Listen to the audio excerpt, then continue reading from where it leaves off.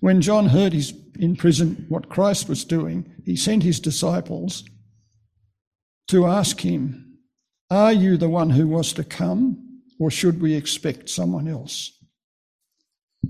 Jesus replied, "Go back and report to John what you hear and see. The blind receive sight, the lame walk, those who have leprosy are cured, the deaf hear, the dead are raised, and the good news is preached to the poor. Blessed is the man who does not fall away on account of me." As John's disciples were leaving, Jesus began to speak to the crowd about John. "What did you go out into the desert to see? A reed swayed by the wind? If not, what did you go out to see? A man dressed in fine clothes? No, those who wear fine clothes are in king's palaces. Then what did you go out to see? A prophet? Yes, I tell you, and more than a prophet. This is the one about whom it is written, 'I will send my messenger ahead of you who will prepare your way for you.' I tell you the truth, among those born of women there has not risen anyone greater than John the Baptist. Yet he who is least in the kingdom of heaven is greater than he. From the days of John the Baptist until now, the kingdom of heaven has been forcefully advancing, and the forceful men lay hold of it. For all the prophets and the law prophesied until John. And if you are willing to accept it, he is the Elijah who was to come. He who has ears, let him hear. To what can I compare this generation? They are like children sitting in the marketplaces and calling out to others, 'We played the flute for you and you did not dance. We sang a dirge and you did not mourn.' For John came neither eating nor drinking, and they say, 'He has a demon.' The Son of Man came eating and drinking, and they say, 'Here is a glutton and a drunkard, a friend of tax collectors and sinners.' But wisdom is proved right by her actions." Then Jesus began to denounce the cities in which most of his miracles had been performed, because they did not repent. "Woe to you, Chorazin! Woe to you, Bethsaida! If the miracles that were performed in you had been performed in Tyre and Sidon, they would have repented long ago in sackcloth and ashes. But I tell you, it will be more bearable for Tyre and Sidon on the day of judgment than for you. And you, Capernaum, will you be lifted up to the skies? No, you will go down to the depths. If the miracles that were performed in you had been performed in Sodom, it would have remained to this day. But I tell you that it will be more bearable for Sodom on the day of judgment than for you." At that time Jesus said, "I praise you, Father, Lord of heaven and earth, because you have hidden these things from the wise and learned and revealed them to little children. Yes, Father, for this was your good pleasure. All things have been committed to me by my Father. No one knows the Son except the Father, and no one knows the Father except the Son and those to whom the Son chooses to reveal him. Come to me, all you who are weary and burdened, and I will give you rest. Take my yoke upon you and learn from me, for I am gentle and humble in heart, and you will find rest for your souls. For my yoke is easy and my burden is light." This is the word of the Lord. Morning, everyone. Gracious Father, we just ask that you would help us as we turn to your word. Give us understanding. There's a lot to get through, so we pray that we'd be able to do that, and I'd be able to do that clearly, and that you'd bring to us what you would have us learn, and keep me from error, we pray. Honouring our Lord Jesus' name we ask. Amen. Are you the one? Are you the one? We're reminded and we're reintroduced John to us, and John hasn't been seen for quite a while as we're going through Matthew. Chapter 4, verse 12 was the last time we saw him, and we're reminded of what happened to John the Baptist in verse 2. He's in prison. Why did he go there? Herod Antipas, which was the son of Herod the Great. Herod had 3 sons, and when Herod the Great died, Herod the Great is the one at the start of Matthew who's trying to kill the baby Jesus. You know that story. That's Herod the Great. Don't know why it's called Great, but anyway, he's the Great. And he died and divided his kingdom between his sons, 3 of them. The bit that Jesus lived in, the bit that John was imprisoned in, is around Galilee. And his name was Herod Antipas, not Antipasta. Remember, do you know what Antipasta is? Anyone know what? I can never work out what Antipasta is. I thought I was pro-pasta, but anyway, that's another story. John is imprisoned by that Herod, and we hear him now. And he can't ask this question, so he sends some of his disciples, and they ask the question, are you the one? They mean, are you Jesus? Are you the one who we've been waiting for, the one we've been expected, the one who would come and restore the kingdom to us? Are you the Messiah? That's basically what he's asking you. Or, verse 3, shall we look for someone else? That causes us to reflect on John. He's been a big character, and he's asking a question. And we've been reading all along about what Jesus has been doing, and John asks a question, so we start to think about what we've seen, what we've read, what we've heard. Jesus answers the question in the last bit of 4 in verse 5. Tell John what you hear and see. The blind receive their sight, and the lame walk. Lepers are cleansed, and the deaf hear. The dead are raised, and the poor have good news preached to them. It's interesting. Jesus is asked a direct question, and he doesn't give a direct answer. If you're one of those people who likes to follow a lot of drop kicks and rubbish people who say all sorts of things about Jesus, they'll point to a passage like this, where Jesus is asked, are you the one? And Jesus doesn't give a direct answer. Their conclusion will be, Jesus never said he was God. Jesus never said he was the Christ. They will make those conclusions. They'll use a passage like this to show you, to try to prove to you.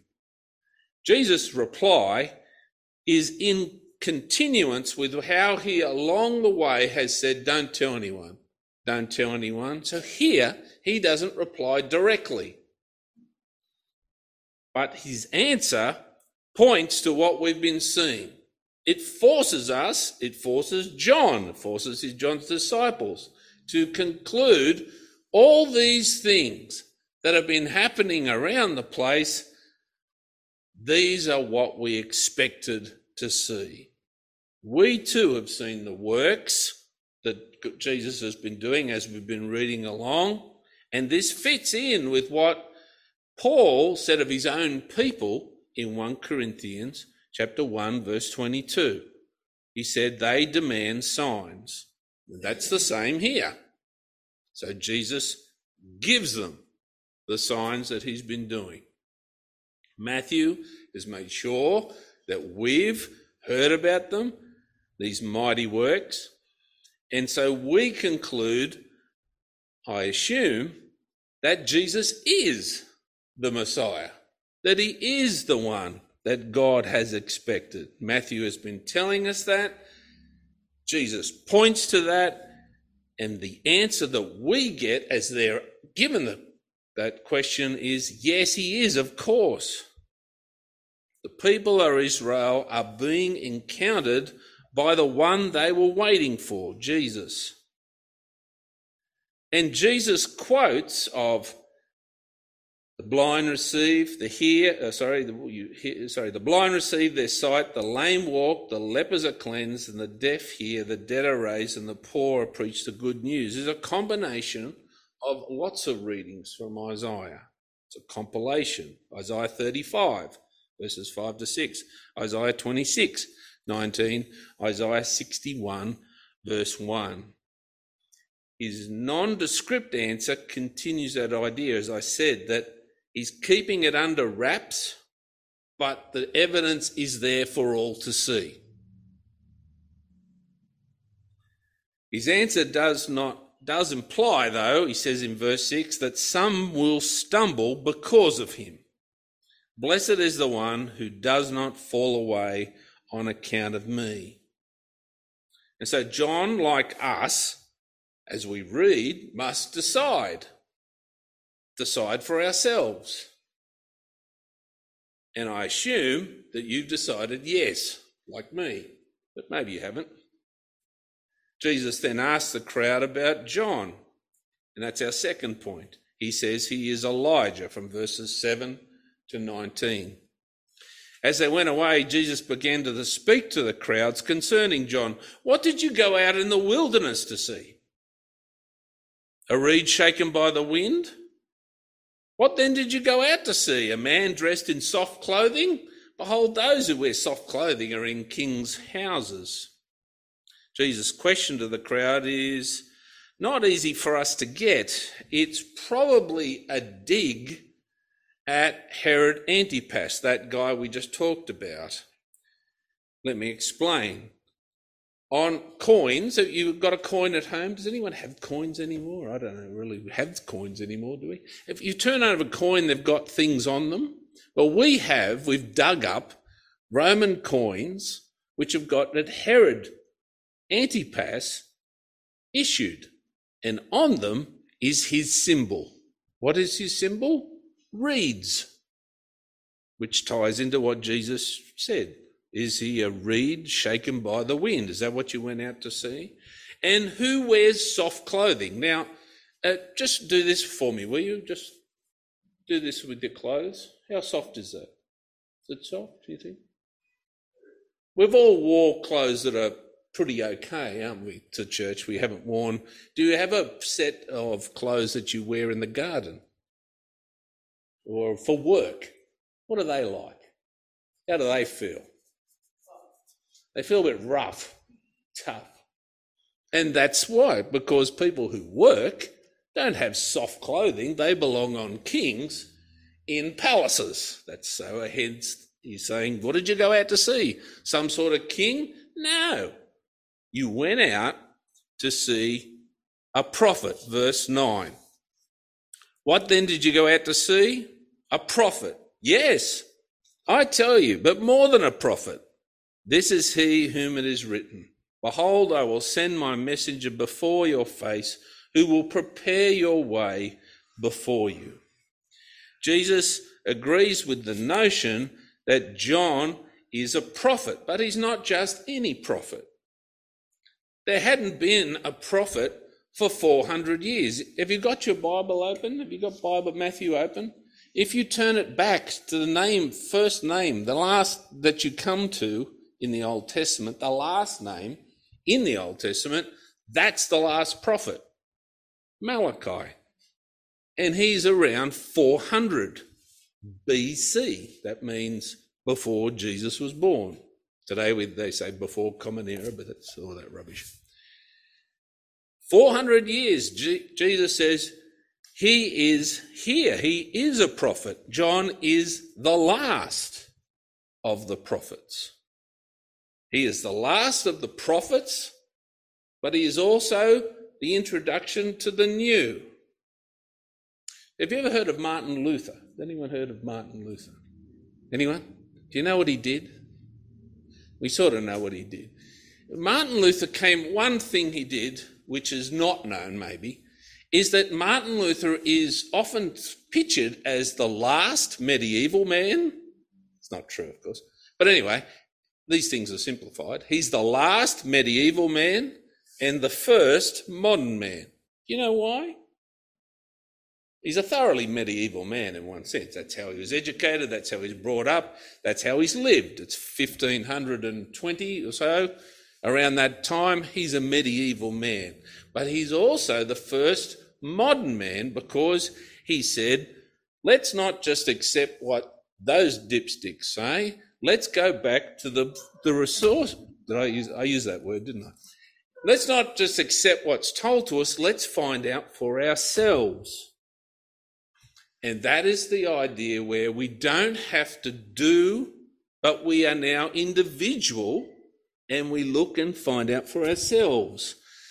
When the Bible is looked and read to understand it, we now must find out for ourselves. Out of that will come the idea of you are an individual.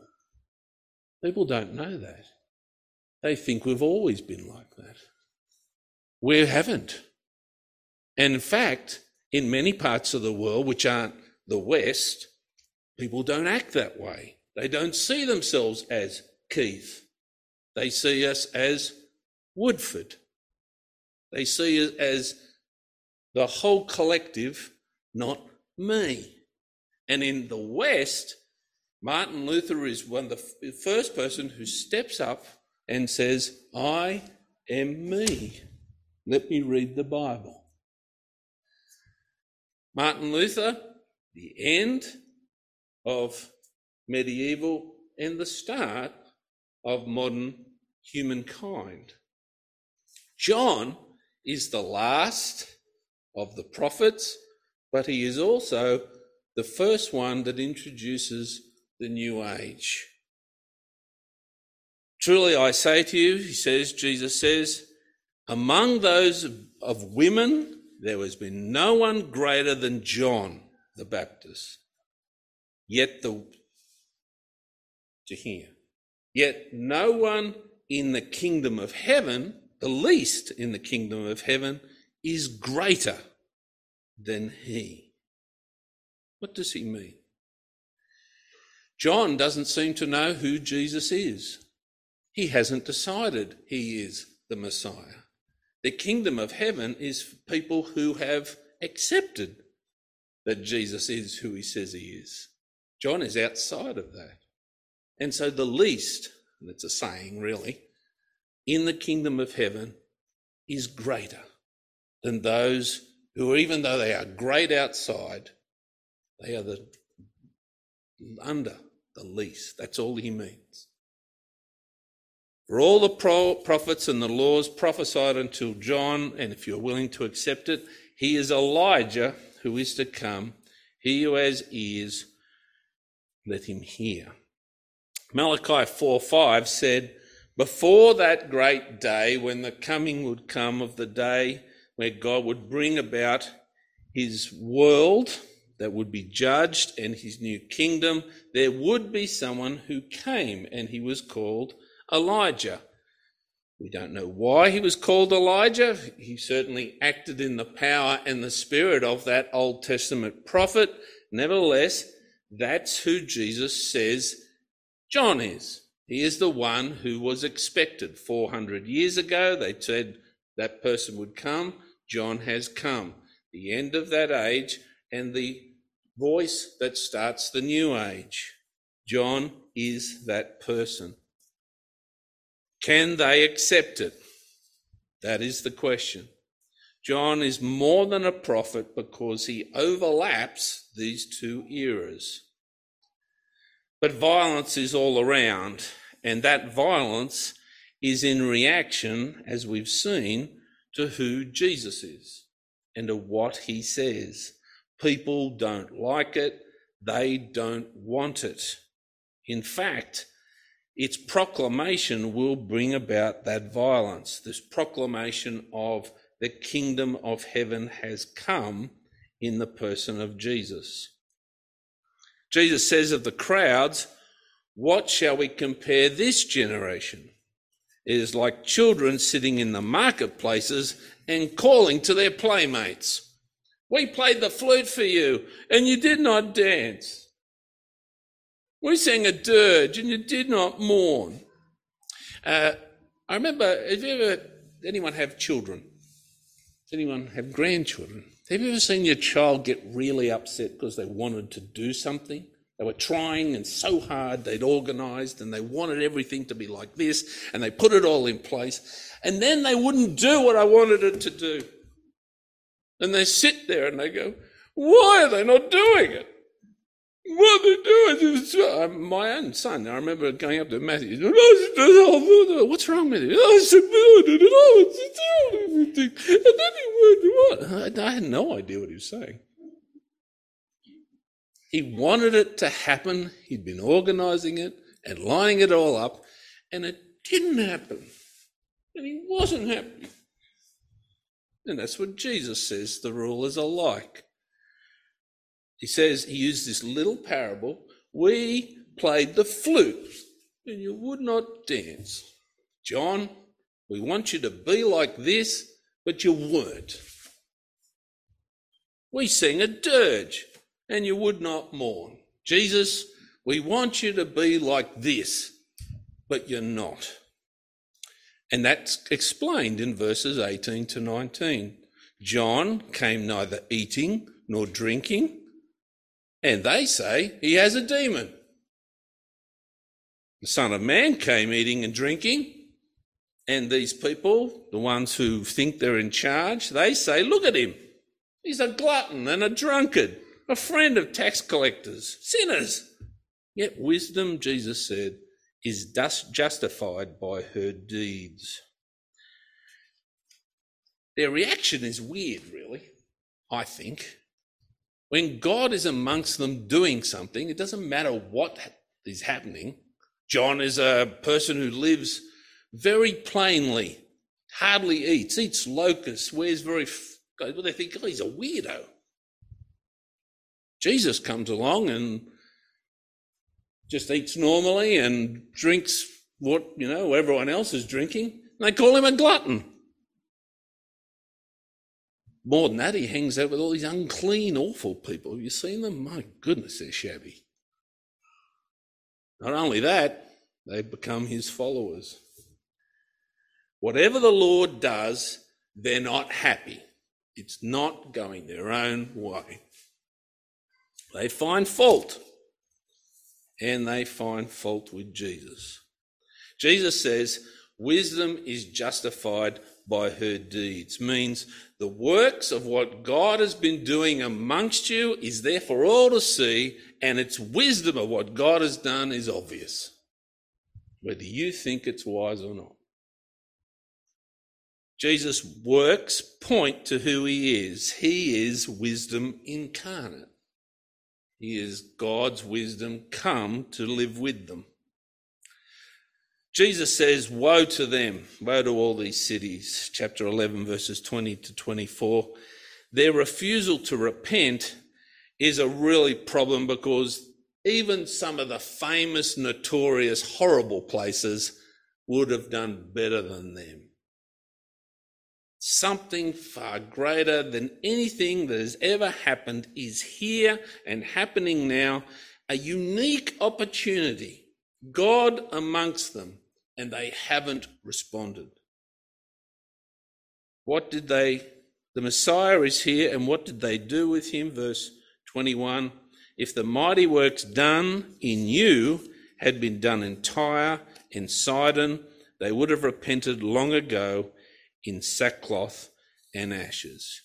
Tyre and Sidon were wiped out by firstly Nebuchadnezzar and then Alexander the Great. Have you heard of those guys?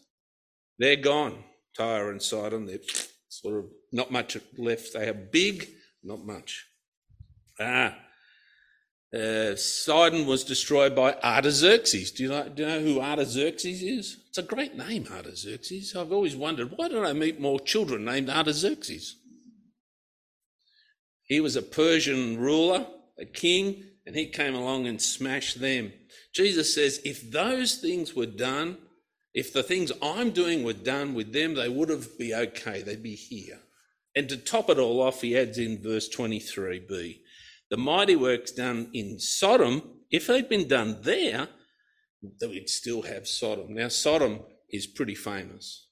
even for people who know nothing about the Bible. Sodom and Gomorrah is a famous episode. The Messiah is here doing the list that Jesus has told us about, and how have people responded? They haven't. Seeing is not necessarily believing. And so Jesus, after all that, calls people to himself and asks for them in verses 25 to 29 to come find their rest in him. He gives the reason for their failure of the wise to respond, because it's been hidden from them.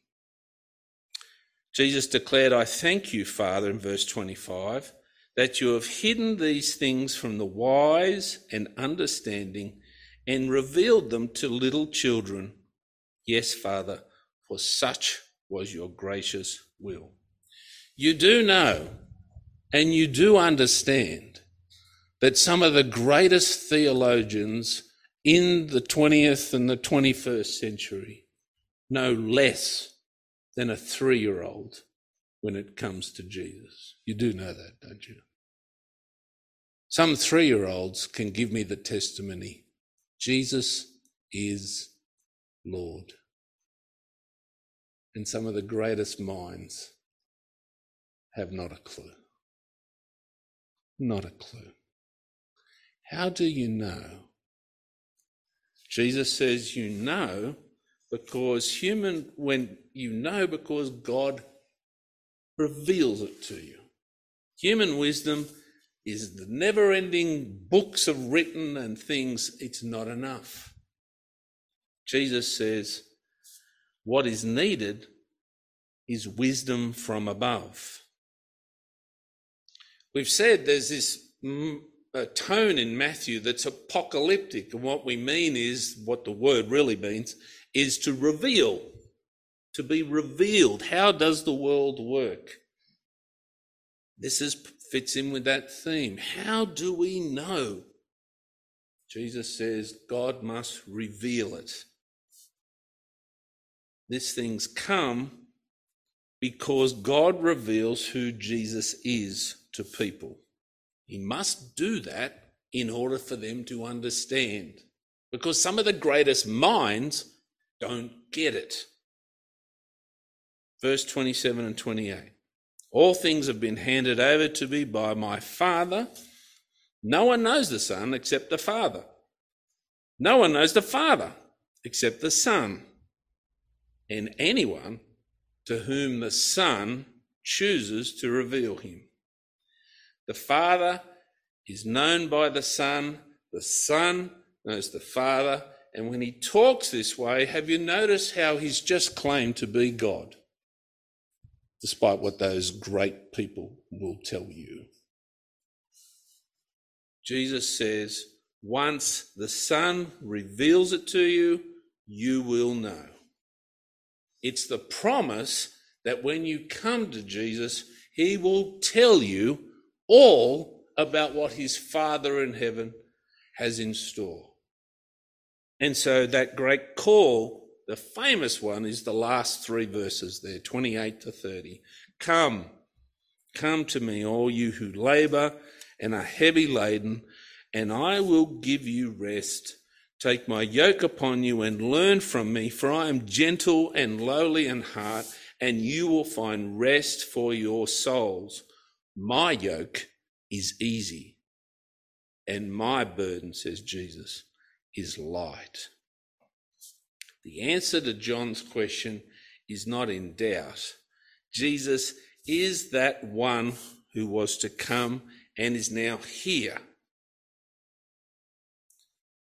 The burden of heavy laden laws and rituals which has kept people away, Jesus will remove from them.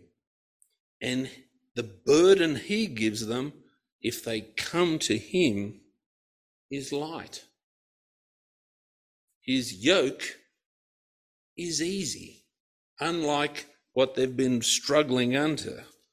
Jesus says, come, and they will find rest. Do you remember the 6 days of creation? at the Genesis? Do you remember that? There's 6. Don't say there's 7. There's 6. And then you get to the 7th day. What happens on the 7th day? Rest. God made all his creation, all his creatures, to rest in his love and care. That rest is the rest that Jesus promises to give you. As God and Creator, if you come to him, he will take care of you. He will look after you. There is no burden. His yoke is not heavy on you and directs you. It's light and it's easy because he did the lifting for you. This rest is the same rest that's spoken of Isaiah 11, Isaiah chapter 65 and 66. This is the rest experienced in the kingdom of heaven. For this Jesus came to take us from darkness, sin, death, disease, into his eternal love and care and provision forever. In him, the end has started, and in him, this new beginning will be consummated. Jesus is here. We close with the thought that the one who was expected has come, and he's brought the kingdom and his invitation against what the world says and how it acts and what it thinks is wise is to come to him. That God will reveal who he is to you, and he will reveal what God has in store for you. And what God has in store for you will blow your mind, will embrace your soul, and give you rest. Let's pray. Gracious Father and God, we praise you and thank you that we know you. We realise we know you because of your love for us. We know you because you sent Jesus. Your word has been preserved for us that we might know these things. We thank you that your Spirit in the world teaches even the little children to be wise. We pray that we would be wise. We pray that we would understand. We realise that you care. We realise and understand that you love. We pray that we might know your love. We rest in you, your eternal loving provision of life, your eternal loving provision of hope and joy. All those things are found in you. Our world says it's very wise and it has all sorts of ways to offer. We pray that we might hear the call of Jesus.